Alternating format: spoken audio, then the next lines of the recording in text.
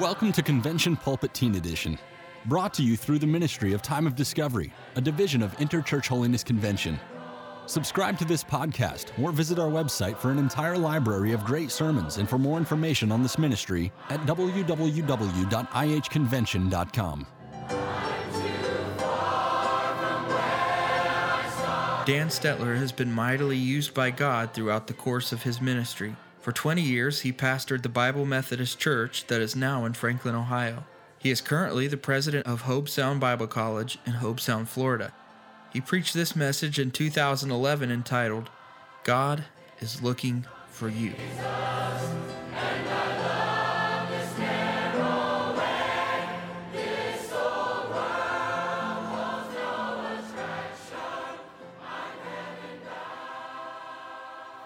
I come to this time this morning a little bit apprehensive.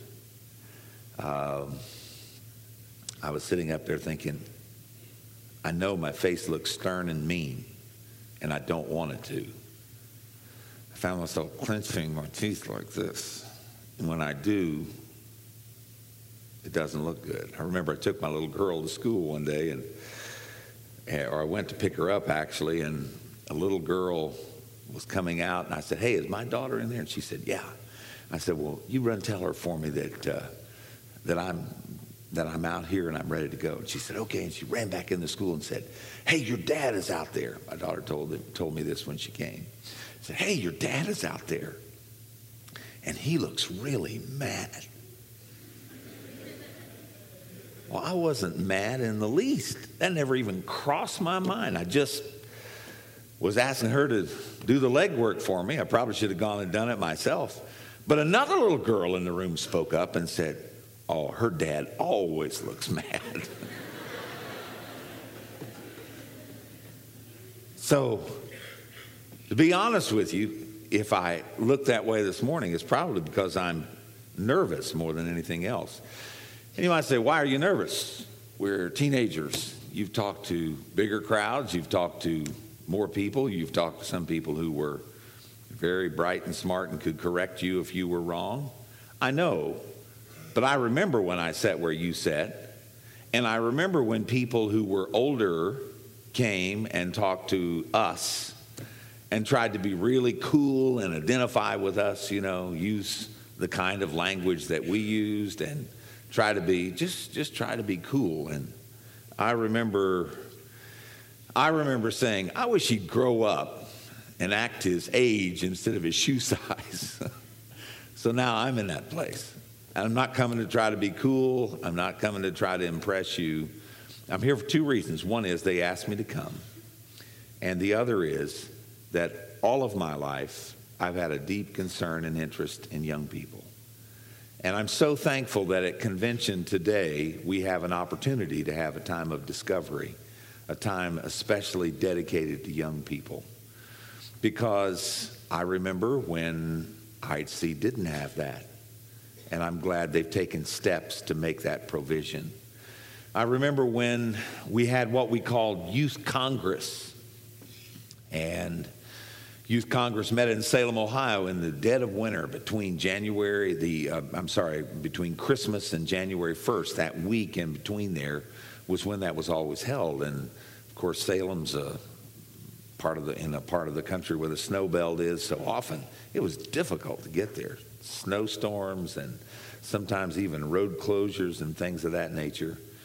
But I remember what it was like getting together with a group of other young people in that church and packing it to the walls and singing and having young people sing to us from Bible colleges and others that sang, and it was just a really, really special time of challenge to me. In fact, those youth congresses really impacted my life. Dr. Dave Gorduke, who now lives at Hobe Sound and teaches there and helps as a pastor in the church, was young at that time, and they were doing work on college campuses, and God was doing some really special things.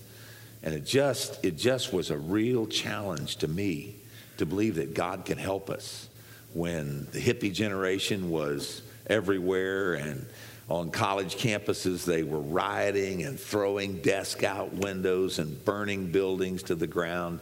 In the midst of all of that, it was good to know that God could still save and change some young people. And he did. There were many, many young people that were changed out of that era. Well, I come to you today not to try to be one of you, because unfortunately I know that a lot of years have passed in my life. But I do come here, I believe, with a message for you this morning. I do come with something to say, because not only do I care about what happens to you, I care about what happens to the Holiness movement. I care about what happens to my children. I care about what happens to our students at Hope Sound Bible College and the other Bible colleges. We're living in tremendous days in our world. I don't need to tell you that. I'm sorry that you have to come on the scene when we've got your future borrowed against as a nation until God only knows what the future will hold financially. I'm sorry that you have to come on the scene when, unfortunately, our president has taken a philosophy that he needs to apologize for our country, and he's gone around the world doing that. And the philosophies and values that he espouses are often directly in conflict with the Word of God. I don't know where that's going to lead. I don't know what's going to happen with the gay agenda. I don't know what's going to happen with atheistic liberalism that often dominates in government.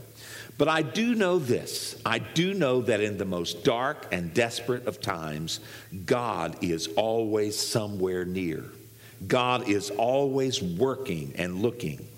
This morning I want to go to one of those times in Scripture. It's a time that is as dark as any time in Scripture. There was a young man who became king. His name was Manasseh. His father had been a phenomenal king. I mean, someone that had turned to God with all of his heart and all of his soul. But Manasseh, who was born in the latter part of his father's life, his father had his life extended by 15 years, if you remember. He was born in that period, and he actually became king while he was a teenager.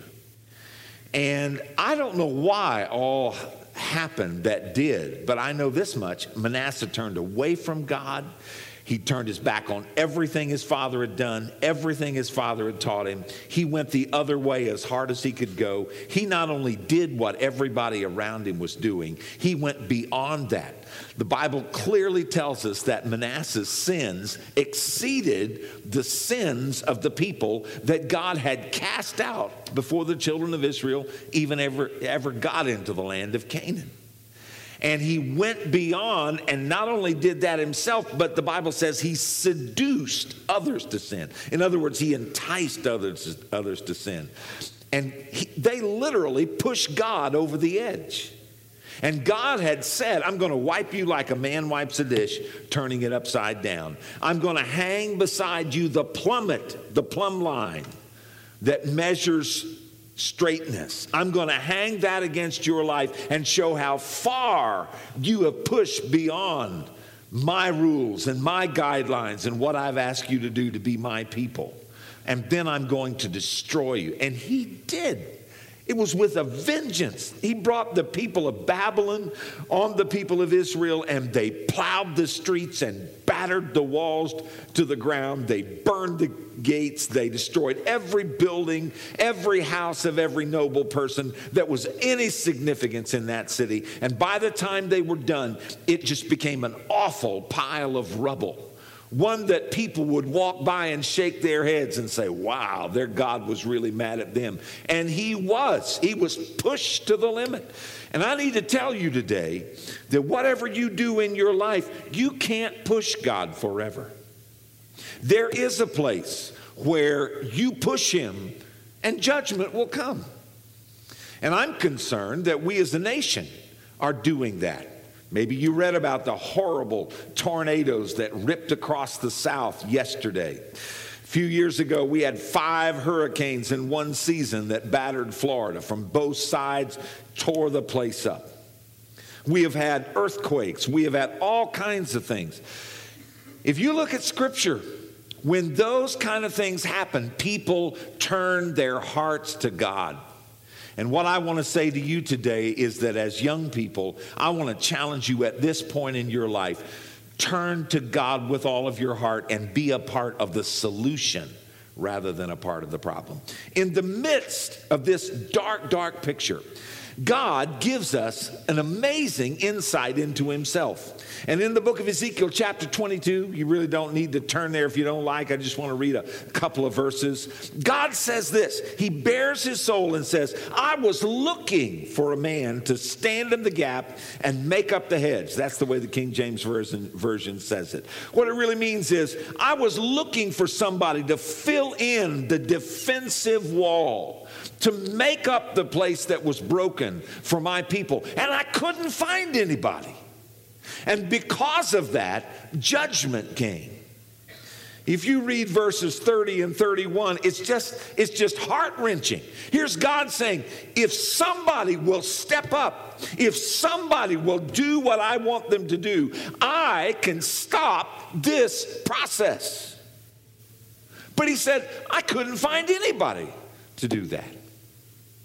And so verse 31 says, therefore, in light of that, there was nobody to stand in the gap. I poured out mine indignation upon them and have consumed them with the fire of my wrath. Their own way have I recompensed upon their head, saith the Lord. That's a strong verse, but you've got to put it in context. It comes right up against God actively seeking for somebody to stand in the gap and make up the hedge. I want to say to you this morning, God is looking for people today. I told you already some of the things that have happened, and you can believe what you want. But I don't think we can thumb our nose at God as a nation and it not have consequences. I don't think we can expect to go on indefinitely doing our thing, ignoring God's day, legislating him out of the marketplace of our lives, and banning God from schools and banning religion. If it's Christianity, it's even more seriously pushed out than if it was Buddhism or Hinduism or some other religion. And I simply don't believe we can do that forever and not have consequences. But one of the reasons I'm standing here and talking to you today is not to trouble you about the future or give you concern over that. It's to say that over and over and over again in Scripture, God did look for somebody and he found somebody.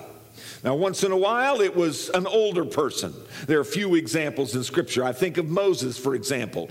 As a young man, he almost missed God's plan, took his things in his own hands and tried to do it his own way and blew it, ended up running for his life and spent the next 40 years of his life on the backside of the desert, thinking that everything was done. His life was over. All he was going to do all of his days was wander behind sheep. I'm so glad today that God is the God of second chances, and he went looking for Moses and sent him back to lead his people out. But when Moses did that, he was an 80-year-old man. I think about Caleb, who served God all of his life, never wavered. But he was in the midst of people who were wicked and vile, people who would not believe God. And they one by one died in the wilderness until the last man was gone, except for Caleb and Joshua. And then when Caleb was an older man, he said, give me that mountain. God has kept me, and I'm able to go out and come in and fight enemies. Give me that mountain. And God gave it to him. So there are examples of older people who accomplish things for God. But when I began to prepare for this message this morning, it suddenly dawned on me that if you go throughout Scripture, you'll see over and over and over again, when God went looking, he went looking for young people. He went looking for young men and young women who were willing to step up to the line and say, here, Lord, you can use me. Here I am, Lord, I'll be yours. I'll do what you want me to do. I have a deep conviction in my heart that the major problem with our movement and our world today is not the young people. I know lots of slapping goes on. Oh, these kids. I remember when I was a beginner. I remember when I was just starting to pastor. I remember coming to IH convention right here and hearing a man get up behind that pulpit and say, nobody wants to serve God and nobody's serious and none of these young people, they want to go the way of the world. I was supposed to preach that night. It was I guess it was the first time I ever preached here. By the time he got done telling us all we didn't want to do, I was fired up. And when I got up there, I'm surprised they ever let me speak again. I said, I want to tell you something tonight, and I don't come as a smart aleck, but I just want to tell you, there are some young people who do want to do what God wants them to do. There are some young people who care about following God. There are some young people who've done some praying and fasting. It's not all gone, done, over, and finished. He just kind of sat there and looked at me like frogs in a hailstorm. But it was true then, and I know it's true now. I know there's some young people right here that you may not have all the knowledge in the world. You may not have studied theology to the nth degree, but in your heart there's a passion to do what God wants you to do and be what God wants you to be. And I'm here to tell you today, God knows that, and God's looking for you. Over and over in Scripture, it's young people. In the book of Genesis, God comes to a young man, freshly married, Abraham, and he says, I want you to leave this place. I want you to go to a place that I'll show you. Undoubtedly, everybody around him looked at him and thought the guy's nuts. This is where civilization is. You're going to wander out in some wilderness and take your new bride there?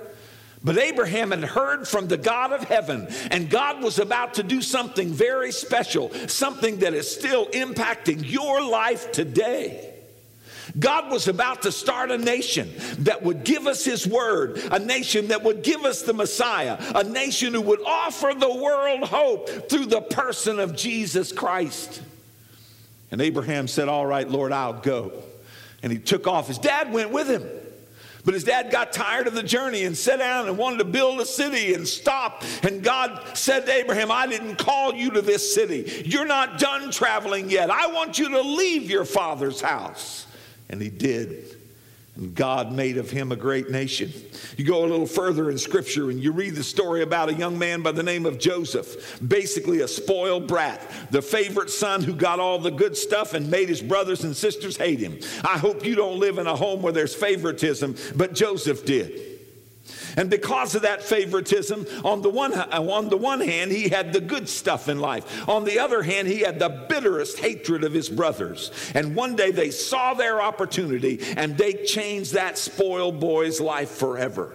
They sold him into slavery. You remember that story. It was a downward spiral, down into Egypt, into slavery, into prison, laying in prison for years, and it seemed like nothing was ever going to work out. But I want to tell you something. In all of that, Joseph had a heart that said, I'm going to serve God. I'm going to honor God. And the day came when word came from Pharaoh saying, I want to see that fella. And he got up and came out of prison and interpreted the dream, and God made him the man that stood between a whole region that was in danger of starving to death. He even saved his own brothers who had sold him into slavery. He became God's man at the moment and saved a whole segment of the world from death through starvation because he followed God and did what God wanted him to do.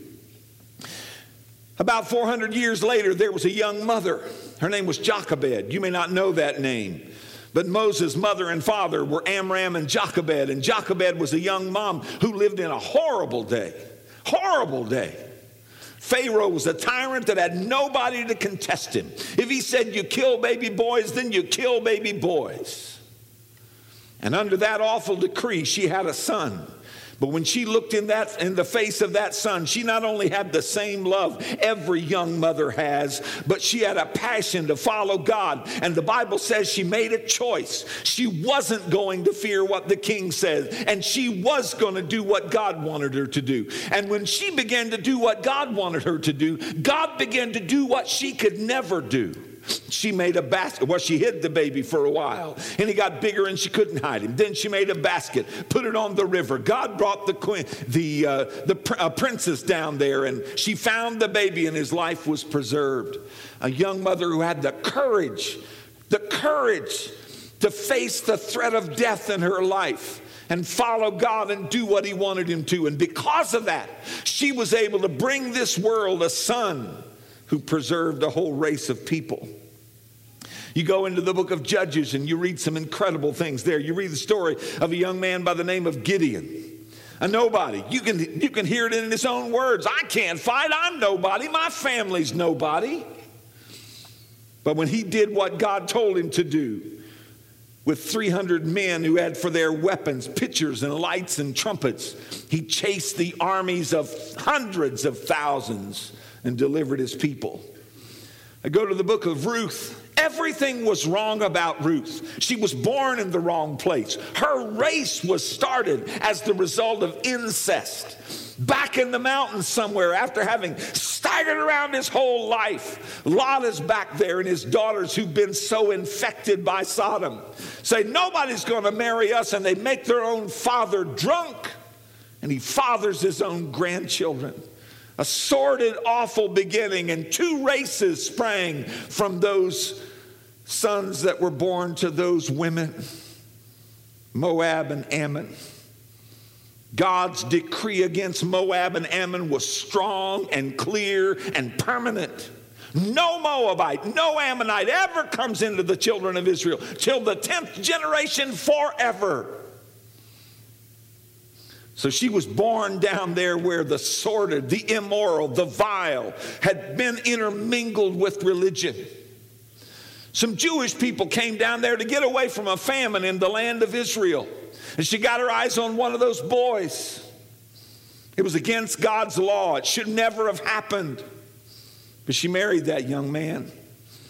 So here she is coming from the wrong place, worshiping idols, an immoral society. She marries out of the will of God. It looks like a dark, hopeless case.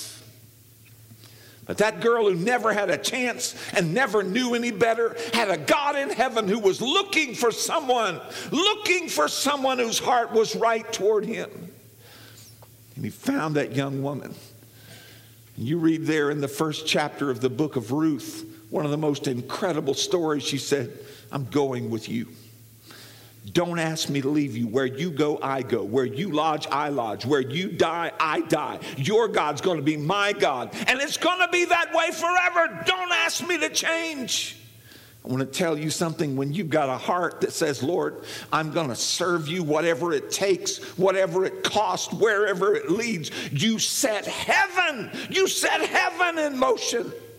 And that young woman did. That Moabite became a part of the line of the Messiah, became a part of the family of Jesus Christ. What a journey. What a young woman. You could talk about Samuel coming from a dysfunctional home, multiple wives in that home, bitter strife, raised in a sordid environment, where those who were supposed to be religious leaders were practicing greed and lust and immorality right in the tabernacle of the worship of God. But one night there was a God who called out to that young man. Samuel didn't even recognize his voice, didn't even know who God was. He'd been around Eli, been around Eli's sons that the Bible describes as children of the devil. He didn't even recognize God's voice. But God kept calling until he got his attention. And in some of the darkest days, when one young woman who died in childbirth said, name my child Ichabod, that is, God is departed. In those darkest of days, God was looking for a Samuel to stand in the gap and make up the hedge, and he turned the course of that nation. Thought about David. He was the youngest in the family. They didn't even bother to call him when Samuel came to look for a king. They didn't even bother. They brought all the big boys, the older boys, the good-looking guys. And finally they said, don't you have any more sons? Oh, yeah, we got the youngest. He's out watching sheep. But we didn't think we'd bother. But when David came, God said to Samuel, that's my man. That's my man right there. I want you to pour the holy anointing oil on David. Thought about Esther, an orphan girl, taken in by an uncle, raised in a foreign country. Suddenly, she's thrust into a role no young woman in her right mind would ever want to be in. She's in a contest to see who will be the next queen. And she won. She said, oh, that'd be marvelous. Oh, yeah, it would, wouldn't it? When this guy could just shut you away forever, never see your face again. He could cut your head off if he chose. How would you like to have a husband that if he didn't like you, he could just decapitate you? That'd be an exciting life, wouldn't it? Call it sword dodging.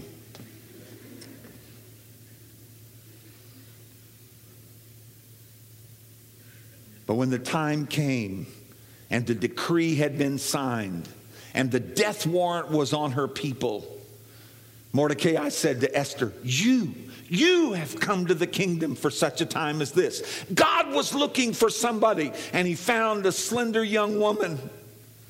And she said, all right, you go pray, we'll pray, and I'll go, and if I perish, I perish.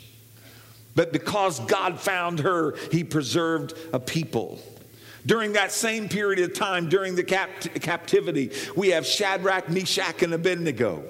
They wouldn't bow to the king's image. Apparently, they were the only ones who wouldn't bow. You talk about feeling like a sore thumb sticking out. Everybody else is on their face, and you're still standing. And the decree for standing is you burn in that fiery furnace over there.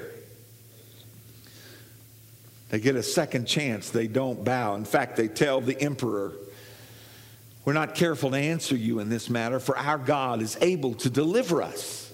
He will deliver us out of your hand, and he's able to deliver us out of that fiery furnace. But if he doesn't, we still won't worship your image. It's no wonder that story's in the pages of the Bible. Some young men who made up their mind. Daniel was one of their cohorts. And Daniel was a young man who wouldn't eat the king's food.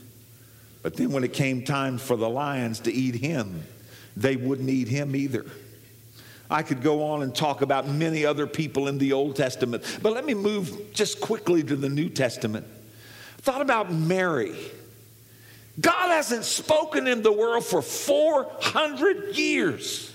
There's been no prophet, no vision, no nothing. Oh yeah, religion has grown, but it's become Phariseeism or the Sadducees or the Zealots, somebody radical. Nobody's heard from God.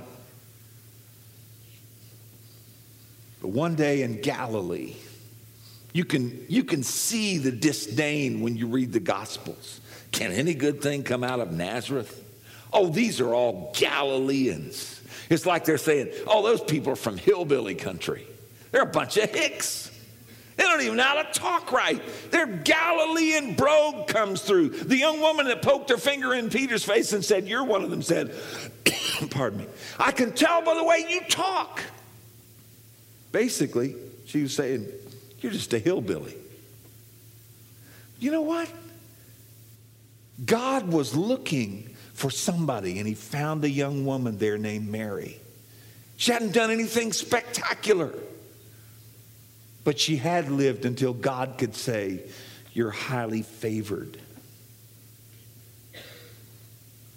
And as a result of that, the angel came, the Holy Spirit overshadowed, and she became the mother of Jesus. Thought about the Apostle Paul, a fiery young religious terrorist, I guess you could call him, going into people's houses, forcing them to either blaspheme or suffer. doing it not only in Jerusalem, but going with papers to Damascus to do the same thing there. And there's little doubt in my mind that with the kind of man he turns out to be, had he continued that road, he'd have been tracking over the empire doing the same thing. But God was looking for a man. He wanted to evangelize the Mediterranean world. He had a New Testament to write, and he wanted this guy to write over half of it. And one day knocked him down on the road and got his attention and said, I want you. And by the time God was done, the apostle Saul had become the apostle Paul. His life had been so changed that now he becomes the author, as I said, of over half of the New Testament. He becomes the missionary pioneer that literally tacks down the Mediterranean world with the message of the gospel. He is stoned, he's shipwrecked, he's beaten, he's put in prison. He staggers from one place to another, but goes with a flaming passion in his heart that was born in his heart back there as a young man on the Damascus road. And at one point they say, the fellows who turned the world upside down have come here. You say, well, those are all wonderful Bible stories. But we're not living in Bible days, Brother Stetler. Let me just remind you that none of those people knew they were living in a Bible story. It was just people watching sheep, or people doing their daily duties, people finding themselves in the circumstances of life when God came looking for somebody to stand in the gap and make up the hedge. So I'm here to say to you today that in the midst of a life where you may be looking for a job, or you may be trying to figure out, what am I supposed to do for the future? When you've got your eyes on a goal or an objective and you want to do it real badly, but you're not completely sure that's what God wants you to do, I want you to listen. Because God, the God who in Ezekiel's day, when everything was so dark, that God said, I'm looking for someone, and I can't find anybody. In this day, when there's trouble on every side and confusion and perplexity and uncertainty in our world, and there's that kind of thing in your life as well, I want you to listen, because God may begin to nudge your heart and touch your soul and direct your path. Nothing happens by accident in your life. It's not by accident that I'm here preaching to you this morning. It's not by accident that I'm preaching this to you. There are people, I'm absolutely convinced there are people sitting right here this morning that need what I have to say. Not because I'm saying it, not because I'm some big shot. It's just because God is looking, and he happened to say, put it on somebody's heart to ask me to speak, and he says, this is what I want you to talk about. I'm looking for somebody. And I'm looking in the lives of some young people right here this morning. Your response may be, I'm a nobody. My family's no big deal. Moses' mother and father were slaves. Their family had been slaves for generations, the better part of 400 years. That would take you well back beyond the founding of our nation. He may say, you don't know my family. I wouldn't take you to my house. I wouldn't introduce you to my kinfolks. I wouldn't take you to a family reunion. I'm ashamed. I'm embarrassed. Well, join the crowd. I wouldn't take you to some family reunions either. There's some parts of my family I didn't know anything about until I was a man. And when I found out then, I was glad I didn't know till then. My mother was raised like an American heathen. But God was looking for somebody. And one day somebody walked all the way back to the end of a dirt road. Back to where a family with 9 kids, 3 had died, lived in a house where they still cooked out of a fireplace, not because they had to, other people weren't. Back there where a girl only had one dress, and when they washed it, she went to bed. Back there where they fought and scrapped and carried on. Back there where the oldest boy had had a girl pregnant by the time she was 13, and that was about 60, 70 years ago, when that just didn't happen. Somebody walked back to the end of that road and cornered a big strapping man well over 6 feet named John Lamb and said, "John, we're having a brush arbor camp meeting. No glitz about that. You put up poles, cut branches with leaves on them, lay them over the top to make a shield from the sun. And you have a camp meeting in the outdoors. We're having a brush arbor camp meeting, John, and we wish you'd come and bring your kids." That person who cared enough to walk back to the end of that road was a person who'd been nice to my grandfather in school when some other kids were making fun of him. And because of that, he said, get your clothes on, we're going to church. And they went to that brush arbor camp meeting. There, for the first time in my mother's life, she heard a sermon preached that told her Jesus died for her sins.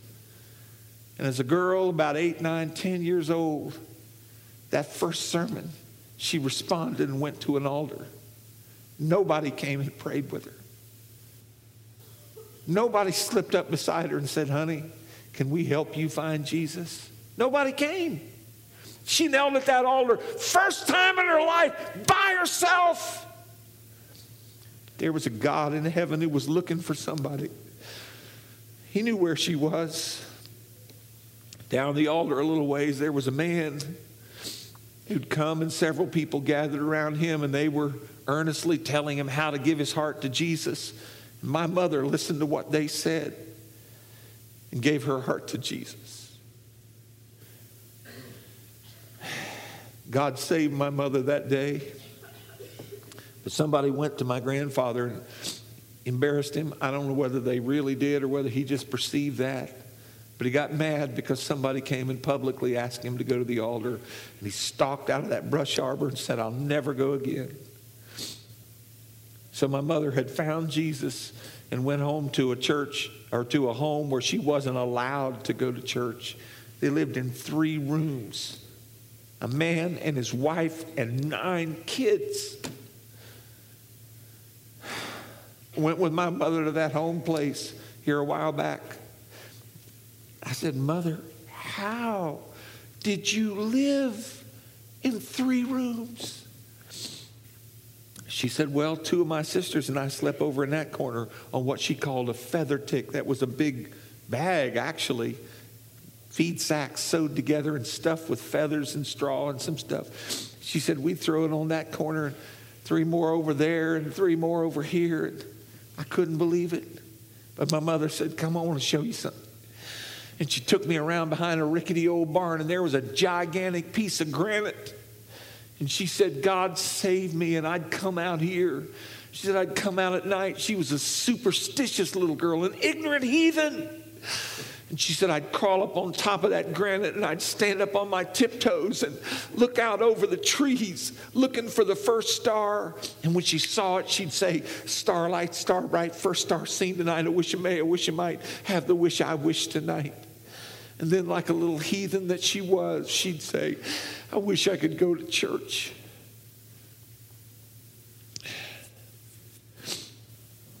Family moved. Grandpa relented, and my mother got to go to church. And when she went to church, people began to help her, and she began to grow spiritually. God was looking for somebody. God was looking for somebody to be a mother to 6 kids. 4 of those kids were boys, and he was going to call them to preach. The other 2 were girls, and he had ministry ambitions for them as well. Somebody told my mother about God's Bible School in Cincinnati. She went and asked her daddy if he could go, if she could go. You got to understand, they lived in the South. My grandpa was still fighting the Civil War.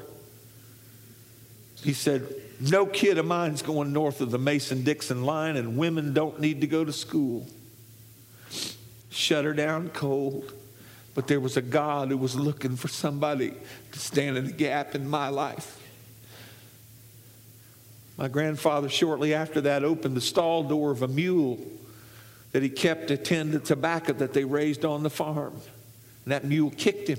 Normally it was a very meek, mild animal, but something spooked it and it kicked him with both feet in the chest. Knocked him across the driveway. He was a big old macho man, big men in that family. I had one cousin that was 6'9" and weighed 400 plus pounds. Huge man. Several others. I was in a funeral. I weighed 185 pounds as one of the pallbearers, and I was the lightest one on that bench. When we sat on the front bench of a new church, it creaked like it was going to break. My grandpa was macho, wouldn't go to the doctor, probably broke a rib, punctured a lung.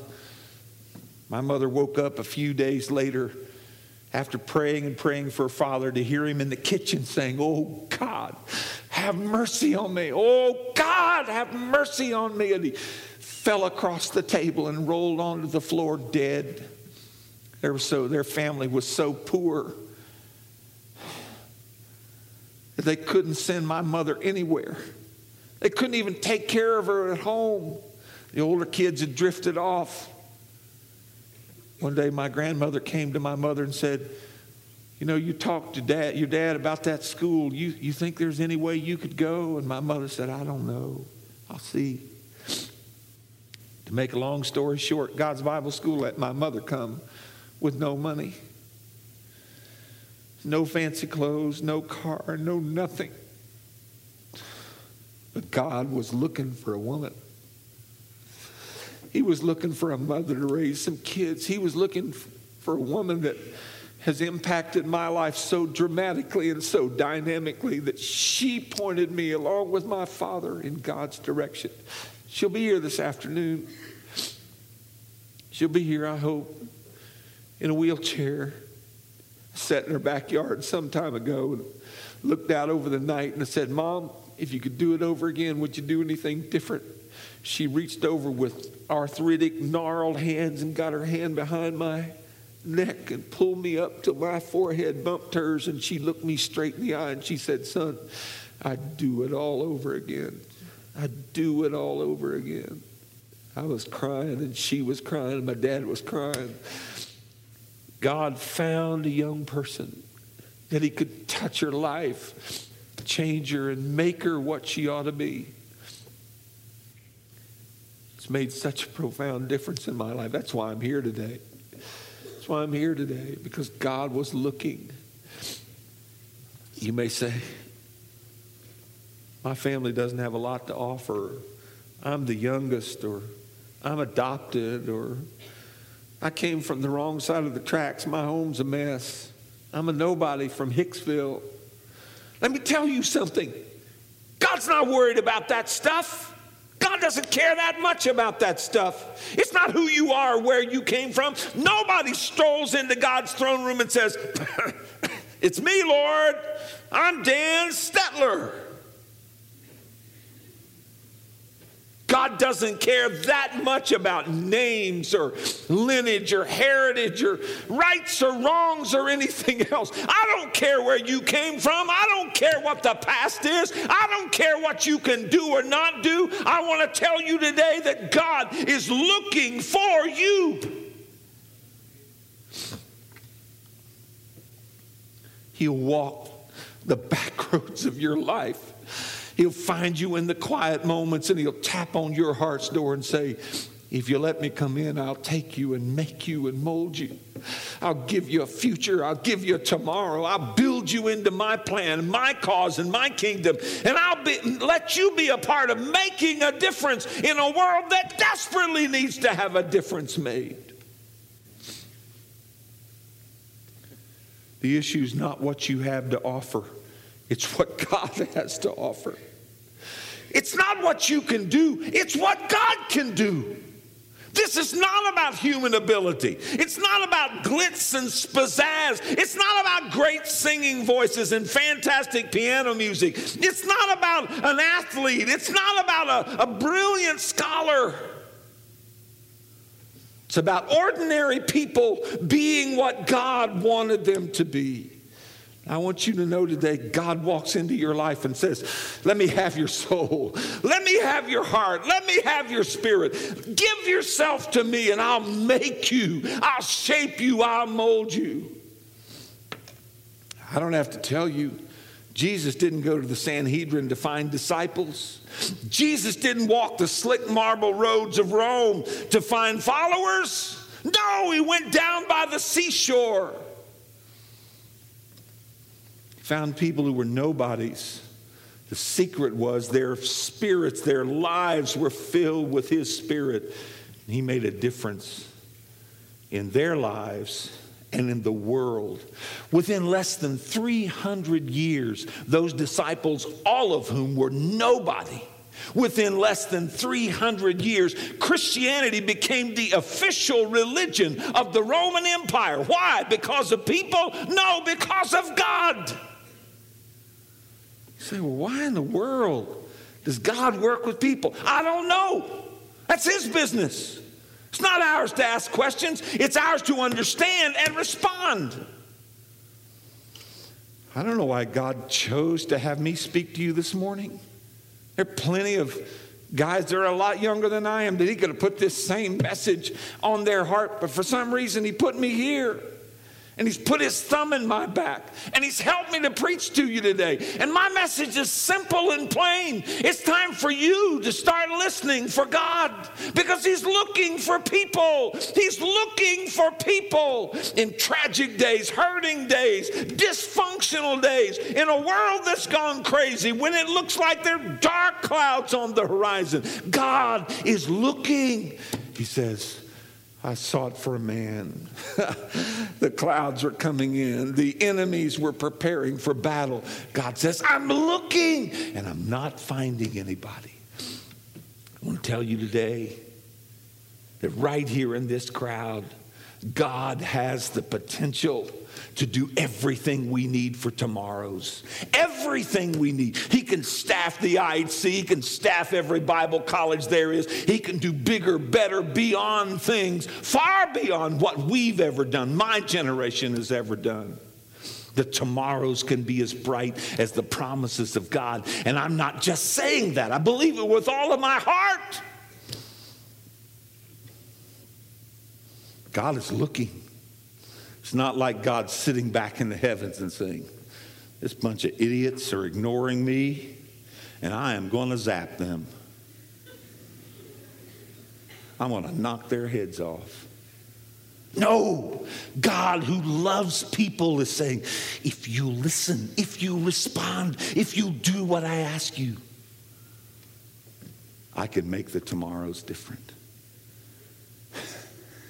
I guess I could have come and preached a lot of things to you this morning, but the bottom line is simply this.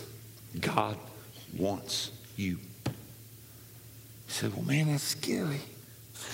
What if he asked me to do weird stuff? I've been down that road.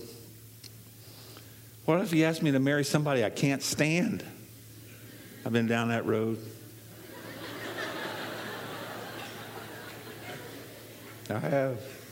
I remember thinking, oh, Lord, if I tell you, you can tell me who to marry, you'll give me some girl that'll have to walk around with my eyes closed. I can't stand to look at her. And I'll have to be saying she's not very pretty, but she really loves God. Let me tell you a little secret. I struggle over every one of those things you struggle over. Every one. Because it's the common lot of people, of young people, to struggle over who I am and what I want and what I have and what I don't have. Struggle over feeling weird and walking funny and looking funny and wonder why you aren't like somebody else and why they got all the gifts and you didn't.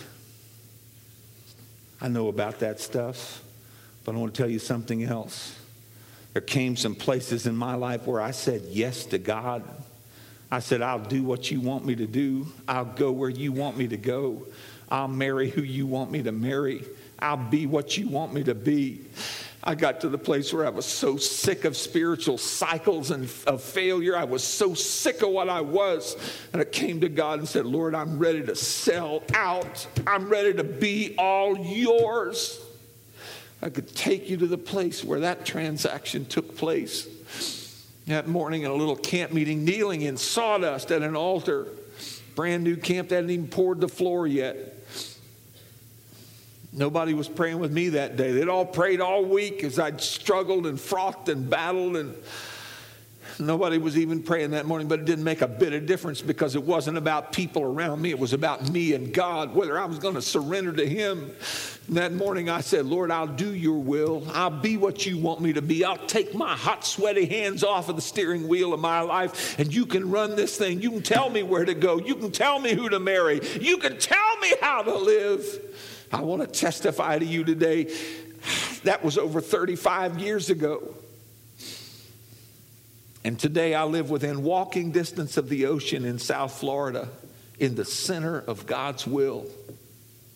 I'm married to a beautiful woman who many people would probably say was the prettiest girl in the school.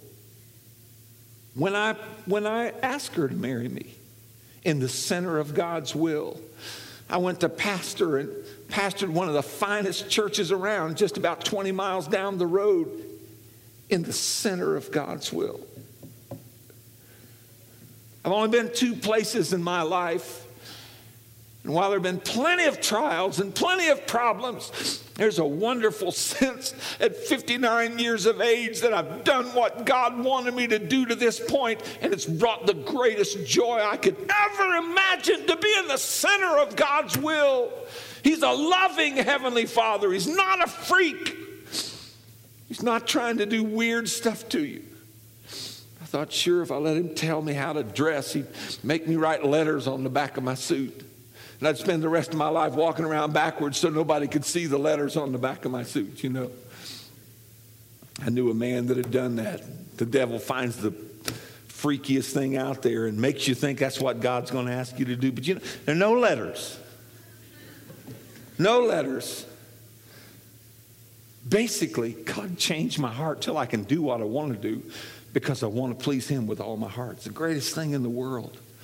I want to tell you today, if the tomorrows are dark and empty and awful, it'll be because some of you didn't hear God's voice. It'll be because some of you didn't say yes to Him. But I want to tell you on the other side, if you'll do what God wants you to do, the tomorrows can be as bright as the promises of God. God is looking for some people. I want you to stand with me.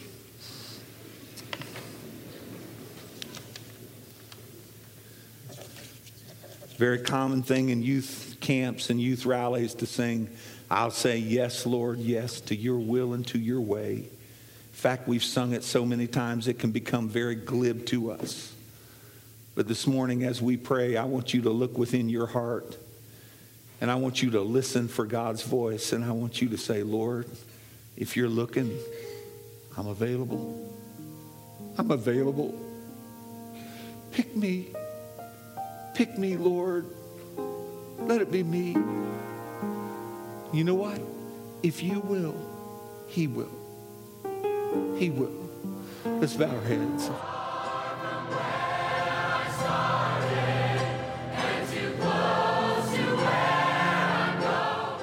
Thank you for listening to Convention Pulpit Teen Edition, brought to you through the ministry of Time of Discovery, a division of Interchurch Holiness Convention. For more sermons or for more information, subscribe to this monthly podcast or visit www.ihconvention.com.